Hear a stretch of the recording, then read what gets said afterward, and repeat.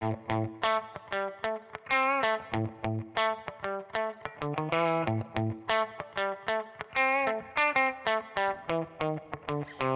to Behind the Screens. I'm Ryan Preventure from Movio. And I'm Matthew Liebman from Vista Group.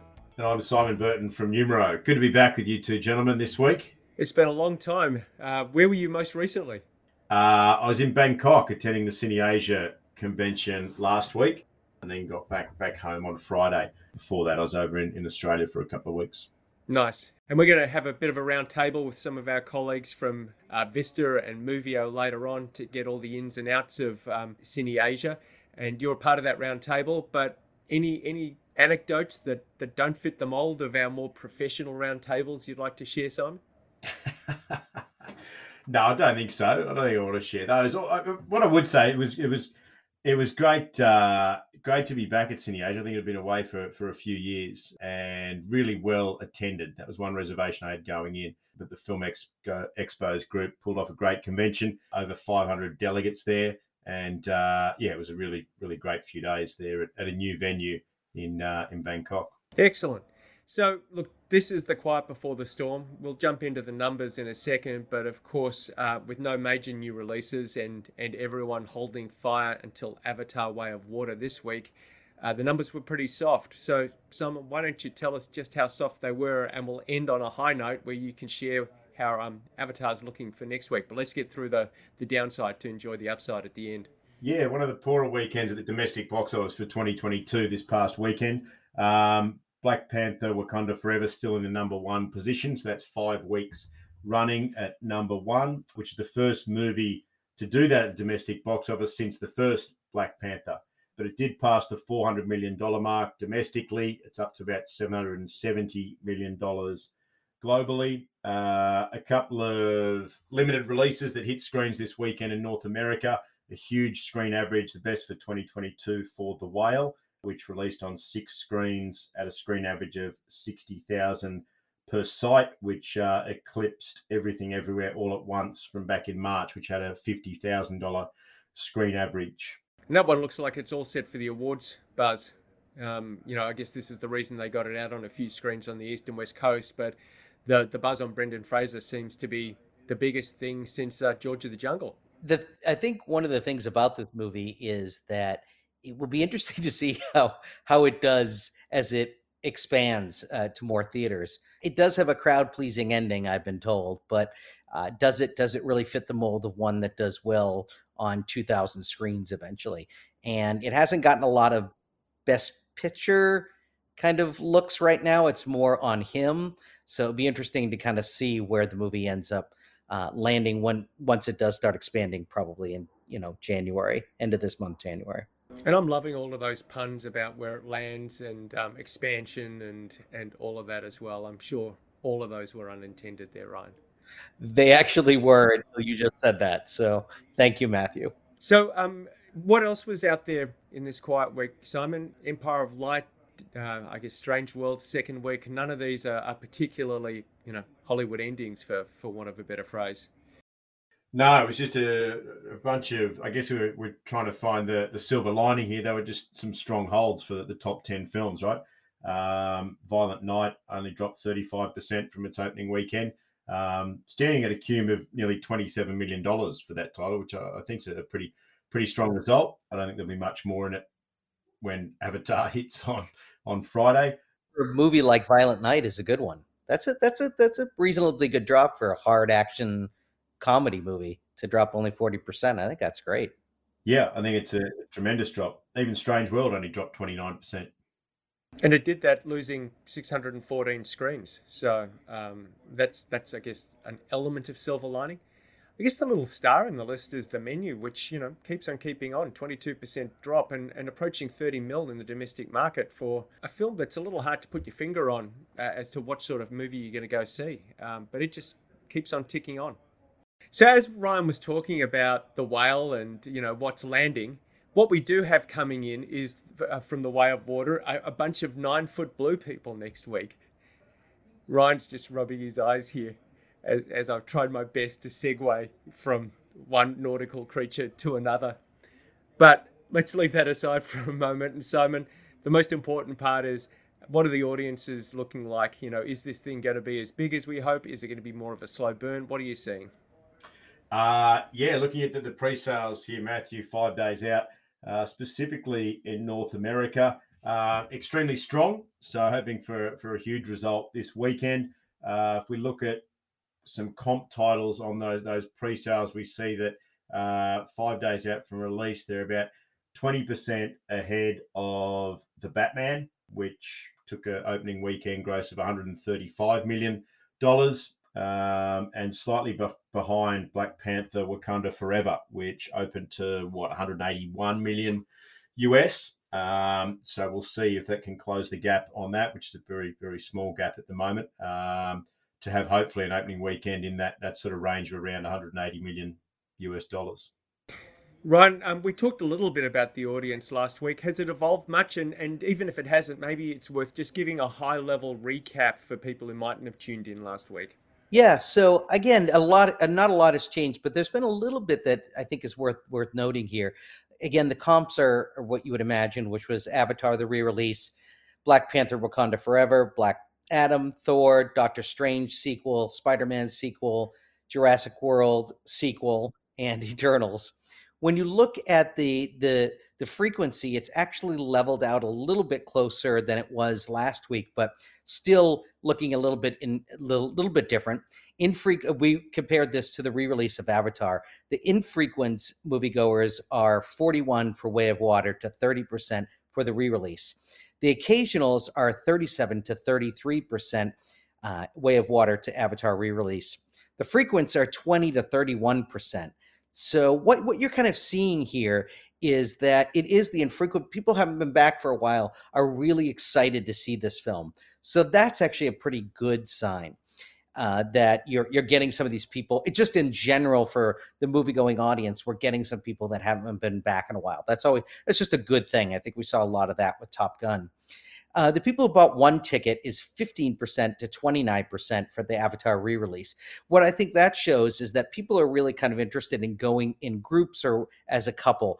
The 2 tickets is about the same as is 3 to 4 tickets is 29% for Way of Water and 22% for the Avatar re-release. So as you can imagine, the Avatar re-release wasn't necessarily everyone was jumping around to see. So buying 3 to 4 tickets or something like that was going to be a little uncommon. But again, the 5+ tickets is 15% of the audience compared to 5%. That is a really, again, we talked about this last week, is a really, really, really good sign that people are going in groups, and hopefully that'll expand as this week progresses. And it's leveled out a tiny bit more. Females are 39 to 37% for Way of Water compared to the re-release, 61 and 63% for the comparison for males. So pretty much the same of what you're seeing there, and that the ethnicity is the same for both films.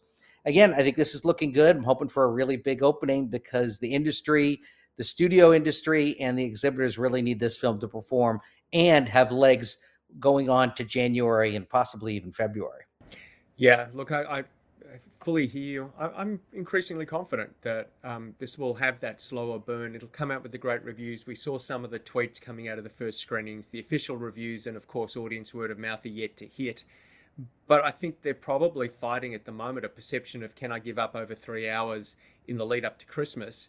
As people come out and say, you've never seen anything like this on screen, which hopefully they'll do if the tweets from that London premiere hold true, then post-Christmas and well into the new year, hopefully we see this thing ticking over, much like the first one did as well. It got a Golden Globe nomination for Best Picture Drama. I don't know how much that matters, but clearly it's going to get some awards recognition as the weeks progress, which for some people is a big deal. The footage that Disney shared at CineAsia of Avatar: Way of Water looked incredible. The underwater scenes were, they were spectacular. So I can't wait to see the entire film. Really, really looking forward to it. Yeah, I've got my tickets for this weekend. I guess we'll all regroup for our last show of the year next week, where we'll be able to break down the audience and the numbers. And, here's hoping Christmas comes early. But Simon, as you alluded to, you were up in Bangkok last week. You're attending CineAsia, the first one held in 4 years after 3 cancellations. Why don't we go to the round table and hear from you and from our colleagues at Vista and Movio about what was happening up at the trade show? Oh, let's do that, Matt. That sounds great. Alrighty, so the last three Cine Asias have been cancelled. We had one in Hong Kong due to the protests that occurred in that country back a few years ago, and then, of course, two as a result of COVID. But the industry got back together in Bangkok last week, and I wanted to get some of the Vista Group attendees who were there for a bit of a lowdown round table of the event. So joining me today, along with Simon, who this time is going to be somebody answering questions rather than asking them, is Tan Naronga, who's the General Manager APAC for Vista Entertainment. His offside are Bobby Bennett, Senior Sales and Account Manager, and Richard Greenwood, who's the Regional Director for APAC and LATAM for Movio. Gents, welcome to the show. Thank you for your time. Thanks for having us, man. Thanks, man. So let's jump right on in. You all live and breathe this region, and generally speaking, and not just about the conference to start with, I'd be keen to hear what you think of the state of the industry right now. Can you generalize, or are you seeing different experiences for different countries? Tom, why don't you kick us off? Asia is an interesting market. It's, things are still relatively tough in Southeast Asia. Asia was one of the regions that came out of COVID relatively late. So, a lot of the different regional territories are still getting back on their feet. So still very, very, very tough. Some of the markets are still seeing less than 50% of business from 2019. Some of them have bounced back much better. Markets like India have seemed to bounce back relatively well. It took a few decent tentpole titles for them to really get moving. But in general, there's still a lot of recovery to happen in Asia.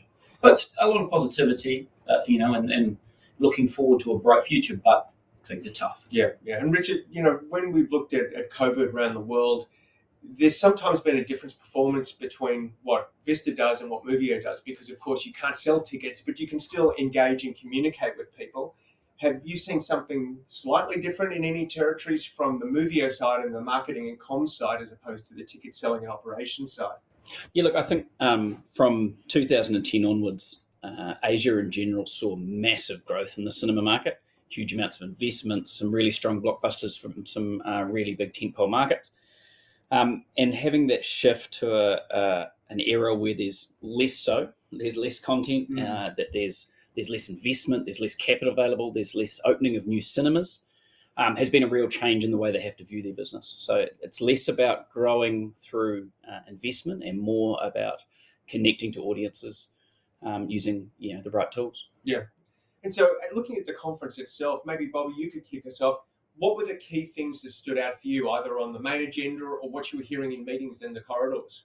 Yeah, I think the one thing that really stood out is that in this 2022, the local films have really shown. So there's been a lot of gaps in the year between major Hollywood releases, and some of the local content has really surprised people. There's been some really standout ones that were highlighted at the show. Did extremely well. One of them, I think it was called Mat Kilau in Malaysia, that broke multiple box office record. Actually beat a lot of the Hollywood records as well. Came out of nowhere and just sort of really showed that the local producers and distributors are working really, really hard to sort of fill the gaps in the market. So really good to see. Does that look sustainable? Are they just biding their time until the blockbusters come back, or is this maybe a new era for the industry? It almost felt like it is a bit of a shift. Yeah. They've seen that the percentage of local films have suddenly started to increase over the year, and they've certainly seen a shift. And I think they're going to start putting in more money into that sort of that area. Yep. And also the regional content is working well in other regions. South Indian films doing really well in North India because people watch some a few snippets of someone in South Indian film and go, I want to follow that guy. Yep. So, and the demand's growing that way. Same with across countries. Thai movies doing well somewhere else, and Malaysian movies are doing somewhere else. So it's really good to see, and I think it is a trend that we're going to start seeing more of. It's probably one of the benefits that have come out of quite tough times is I think in the future people will be more open to consuming more original content. It feels that way. Taking an example from India, everybody sees streaming as a threat, but what they're saying is that because of the streaming platforms, if I consume Hindi content, for example, once I get to the end of the catalogue of the Hindi content, I start watching Telugu, I start watching Tamil, and all of a sudden, I'm following these stars from other regional territories, and then all of a sudden, when their new content comes in, they're seeing people go to the cinema to see those. It's obviously just broadening the horizons of different consumers around. That's a great point. So almost the Squid Games example, but written through each of the local countries. I think what's really important over that COVID period too was to keep brands and content alive. Yeah. If the reason why the Marvel series went so well for the Avengers series, was because they had a constant flow of movies keeping you engaged with that piece of content and with that story, and that was supported by streaming of different series and smaller pieces of content just to keep that moving along. Yeah. So I think that less of a reliance on a tentpole movie dragging you in, rather than an ongoing connection with your moviegoer through content. Yeah, right. Hey, Simon, you've been to just about every major trade show around the world, so you've got a global perspective here. How did Cine Asia feel different to Cine Europe or CinemaCon, or did it? Yeah, absolutely. I think clearly it's the slowest region to rebound, right? I think in every meeting I was having with distributors and studios, they were pointing that out, that a number of markets, I guess most specifically Thailand and Philippines, have been very slow to rebound versus 2019 figures. So they're talking more in the 30s, the high 30% numbers of 2019 results, as opposed to more 50s and 60s in other parts of the world that we've been to. So as Bobby touched on there, the local content has helped give those results, but without the steady flow of Hollywood content, they're not going to get back to those 2019 numbers anytime soon. There's still a fear of coming back to the theatre for some segments of the audience, and I suppose they're hoping that some of the bigger content that's coming through, the likes of Avatar, will help people come back to the cinema, right, and re-experience the magic of movies. So some of the key themes coming through is, if we get them back, and we need to make sure that customer experience is right. Yeah, that's a really good point. As I was doing some research for this, I saw a Variety article, and the first sentence there was, the decision-making behaviour of cinema audiences has been altered by the more than 2-year COVID era, and not just by streaming. Executives at the convention said, it remains to be seen whether exhibitors and distributors can keep pace with a pickier and more easily distracted clientele. Now, this does seem a bit downbeat, but what was the tone at the conference around experience and what needs to be done, once they come back to see Avatar? Yeah, it's interesting because the opening address kind of alluded to the fact that people are consuming so much content on their phones and personal devices now, and that there's a generation of audiences out there that are just constantly glued to their device. I don't know if that's 100% accurate, right? I think look, everybody's using the device, but I think we need to embrace that rather than see that as a threat. And I think the fact of the matter is, people are going to pick up their device during the film. So what kind of how can you facilitate additional components of the experience? And it's just going to be the future. People will use their device in the cinema. So yeah, I didn't see it as much of a threat as it's just a reality now. We just have to live with it. I think another theme in that one I heard as well, Tan, in some of our early meetings with the bigger customers, was the need to continue to invest in the assets they have rather than building new assets. Yep. Is how to maximise the revenue they can draw from premium offerings and premium seating and premium service, as opposed to just more cinemas. Was there much around the marketing? Did you hear new ways of wanting to do things than they had before? Well, it was more general, I think. And I didn't go to a number of the sessions, but things like the opening address talked a lot about the ability to re-engage with customers. How do you reconnect, right? And that was one of the core themes. And make sure that the experience is right. And it's not just the in-cinema experience, but it's also the digital assets as well. Yeah. If I go to your app, that app needs to open. It needs to be responsive. The websites need to have an experience. And an interesting observation one of the guys made at the opening sort of address as well is that duration is becoming a key thing now too. As the films are getting longer and longer, they were just sort of, and people's attention span seems to get shorter and shorter with all of the content they're consuming on their phones, the TikTok videos and all of those things. People are just wanting to watch something, grab their attention, then move to the next one. Yeah. But when you have a 3-4 hour film, it has to be a real blockbuster to get you off your seat and bring you into the cinemas, right? So they were saying that one of the advice given to the general advice was keep the duration of a film in mind. If you have to split it into, but having big long films is not generally a great thing. Plus, can't run that many shows in a day. Yeah. We're about to see that tested this weekend. Yeah, that's right. Yeah, but if anything comes like that, Avatar Way of Water will fix that, won't it, Bobby? Yeah, sure will. I think the other one we noticed too was there's been some investment in Asia in digital assets when it comes to things like ticketing, and not just in the cinemas. But they've seen real pressure on things like Tan just alluded to, apps crashing or ticket services collapsing, and not being able to follow through on the promise of mass tickets delivered via a digital medium. Yeah. So I think there's going to see some real pressure on that to continue to change things. I mean, COVID's obviously moved a lot of people towards self-service, right? So technology consumption has changed significantly. People aren't lining up in big queues anymore. There's a lot of discussion about things like the box office and the concession counters that are reducing the queues there. So there will be a continued focus on technology. Yeah. One of the other comments I saw, and maybe Richard, this is more aimed for you initially, was the VP South Asia at Universal Pictures calling for greater use of data, greater involvement by exhibitors in movie marketing, and better sharing between exhibitors and distributors. And in some ways that echoes other things we've heard at other trade shows. But what can you add to that based on your meetings and observations? Yeah, I think the real message there is it's new for that conversation to be held in Asia. So across the US and Australia, where I've had a fair bit to do with both markets, the sentiment around sharing and the need to share more data has been there for a long time, but Asia, that hasn't been part of the conversation. So I think what's echoing is the need to do more with less. So studio marketing teams are leaner, cinema marketing teams are leaner. The amount of available audience is currently smaller. So across the board, the desire to make sure that there's accurate targeting, really focused marketing efforts on both re-engaging cinema goers and getting them to come back again and again.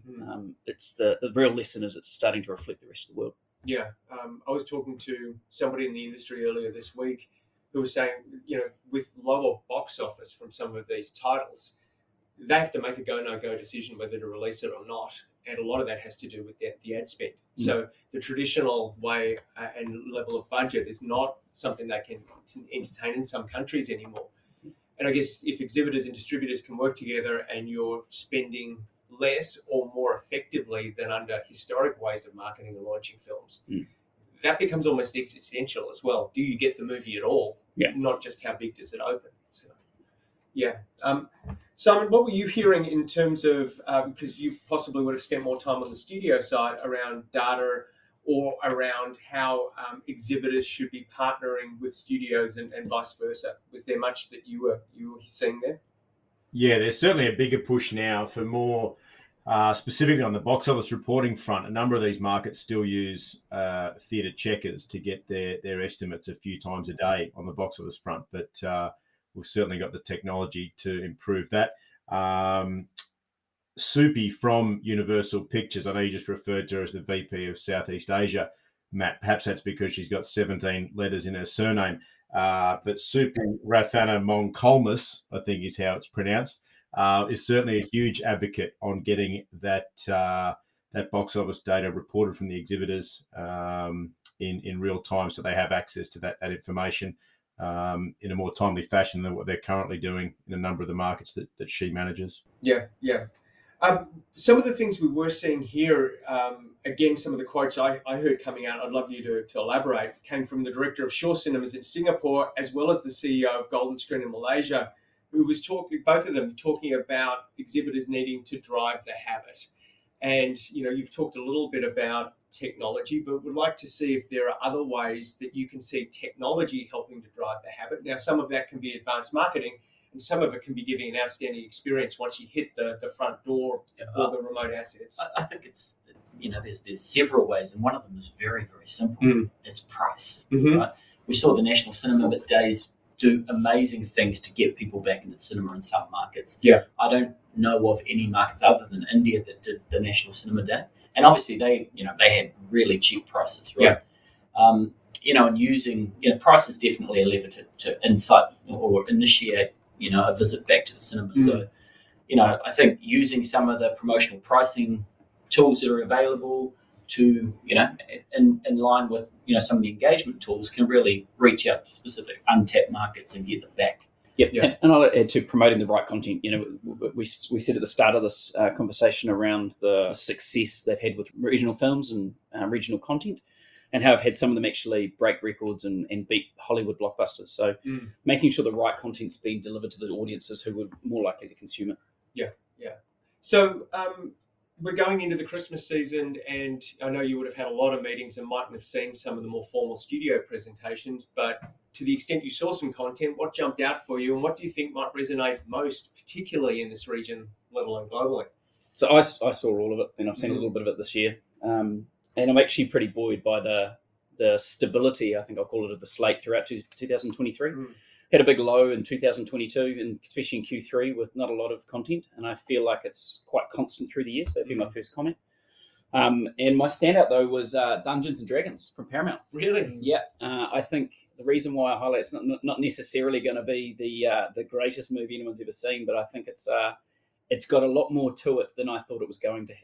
Dungeons and Dragons. It's got dungeons and it's got dragons. No, it's. I think it's going to be really interesting to see what they do with it and how they market it. I think it's a bit funnier and it's a bit more of an adventure movie. Yeah, it focuses on the segment.